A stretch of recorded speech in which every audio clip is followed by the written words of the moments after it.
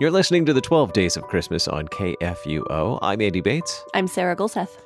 It is time for a look at another hymn of the Christmas season, and excited to dig into a very special hymn today and a very special guest as well. Benjamin Kolodziej is member of Faith Lutheran Church in Plano, Texas. He's a highly active church organist and composer, and also a contributor to the Lutheran Service Book, Hymnal Companion, one of our favorite hymn experts. We're excited to have him on today. Ben, thanks so much for being our guest on the Coffee Hour today. Thanks for having me. I said coffee hour. This is 12 Days of Christmas. Thanks so much for being on the 12 Days of Christmas. So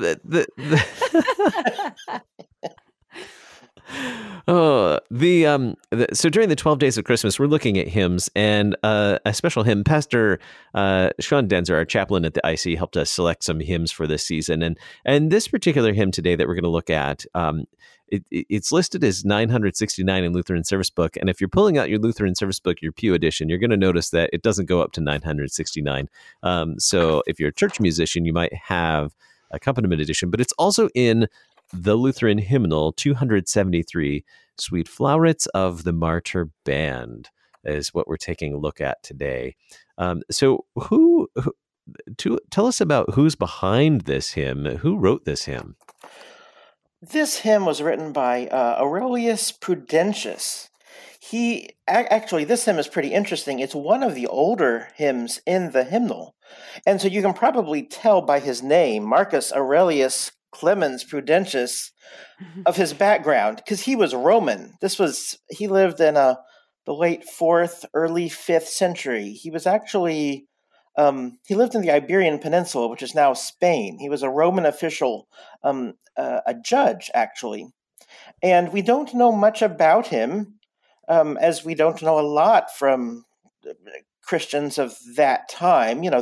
Think about this time period. This was the fall of the Roman Empire, happened around the 5th century.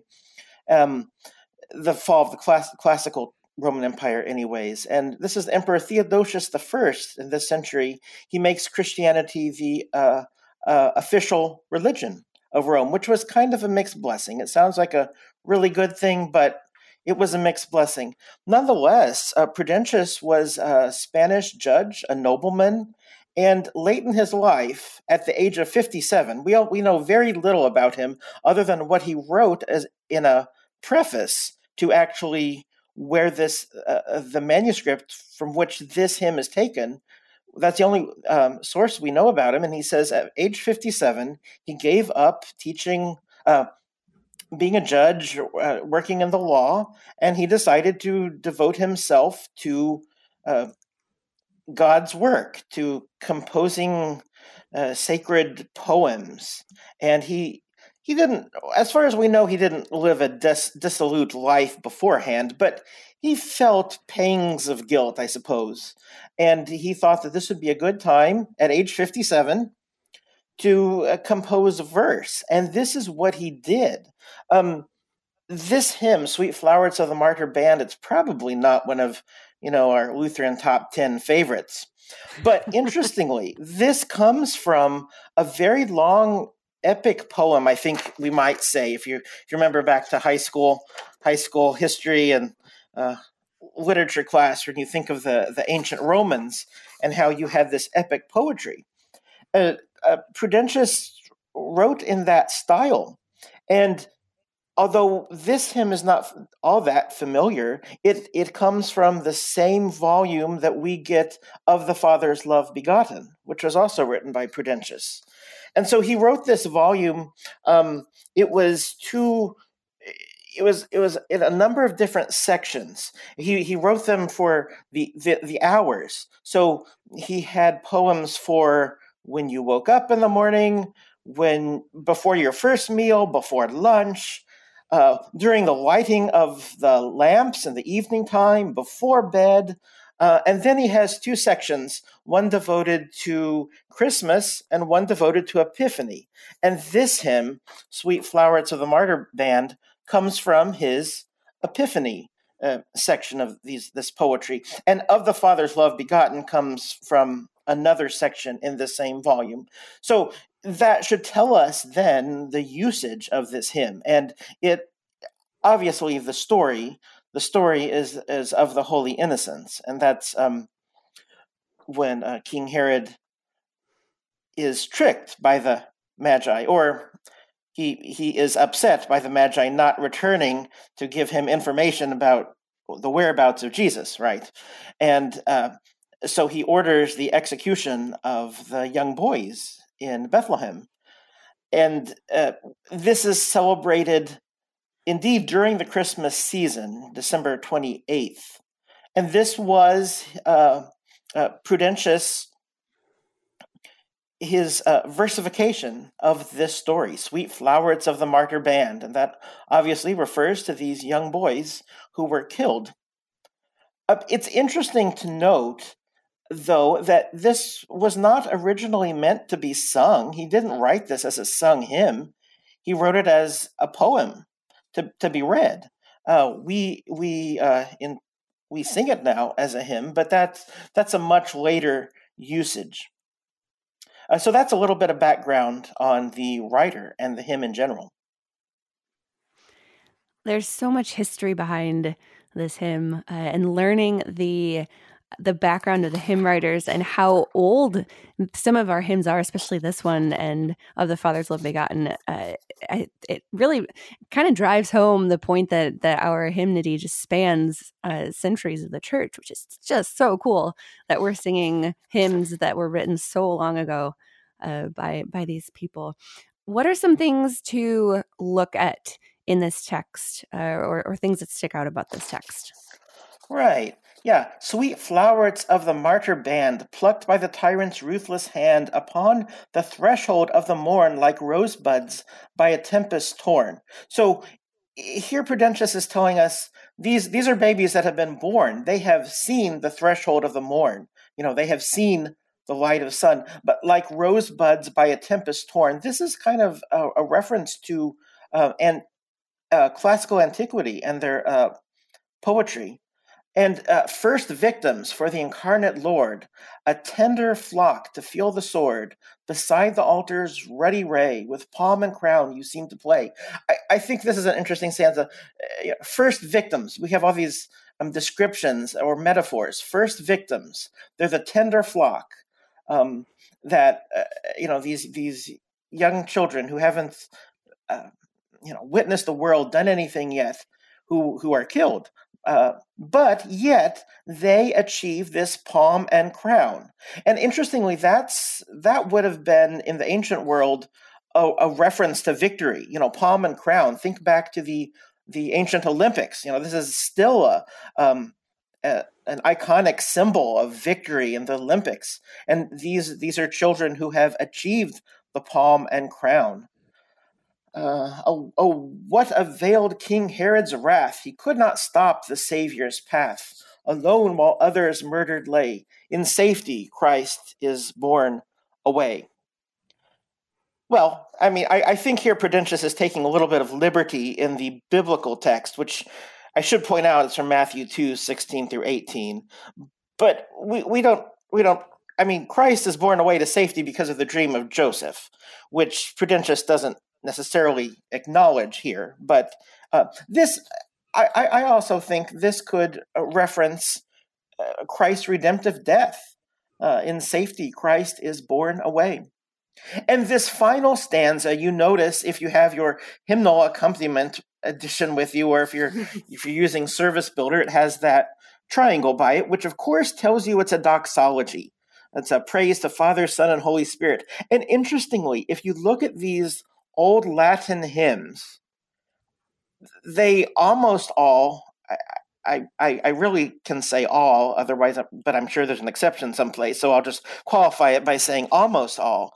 But they have this doxology at the end. Now, this particular doxology we don't know where it came from. It doesn't come from the original poem by Prudentius. But these hymns, remember, this was the time of the Council of Nicaea, which happened in 325, not much before this.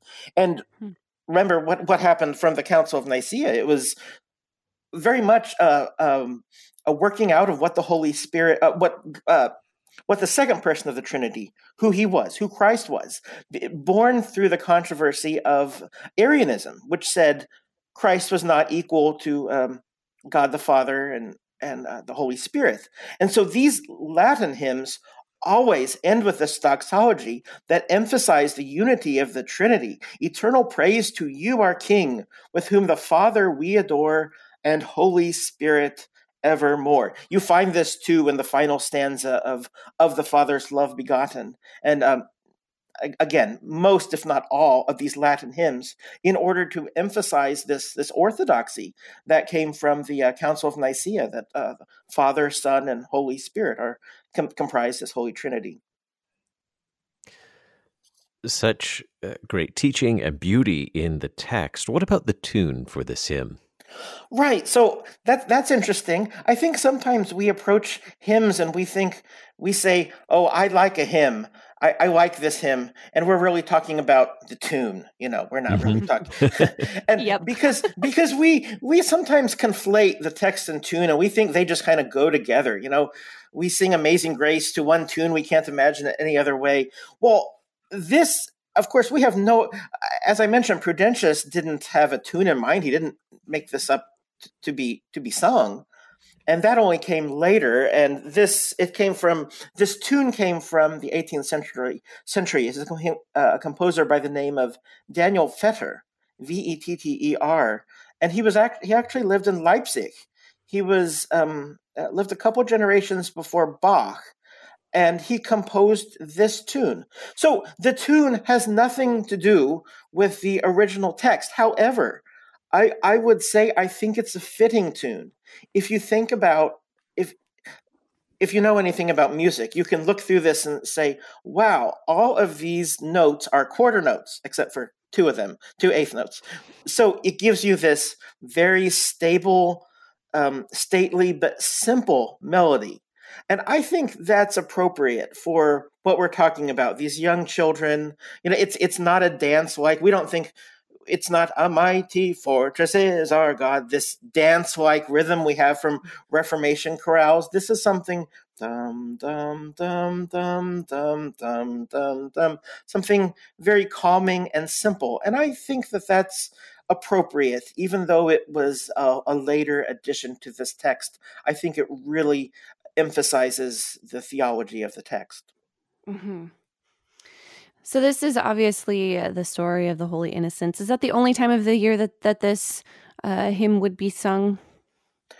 I think so. I in my own experience, I have only done this on Holy Innocents or New Year's, sometime around that. I think it is so tied to that experience, the historical experience, which is so unpleasant. And if you have your Lutheran Service Book, Companion to the Hymns, and if you look this up, someone has done a literal translation. And if you read the literal translation, it is extremely graphic and unpleasant from a Prudentius Latin text. This translation we have comes from Henry Baker in the 19th century, and he was one of the editors of Hymns Ancient and Modern, that great Anglican hymnal. Mm-hmm. And this is not so faithful to the Latin text, which is really quite uncomfortable. And I think perhaps the discomfort of this text, even the sanitized version that comes to us in the hymnal, it's a difficult historical event to sing about, I think. Thank you so much for your time today and for sharing the great history. Man, I learned so much history just in the short time that we've had together. Benjamin Kolodziej, member of Faith Lutheran Church in Plano, Texas, organist and composer and contributor to the Lutheran Service Book, Hymnal Companion. Thanks so much for being our guest on these 12 days of Christmas. Thanks for having me. Appreciate it. I'm Andy Bates. I'm Sarah Golseth.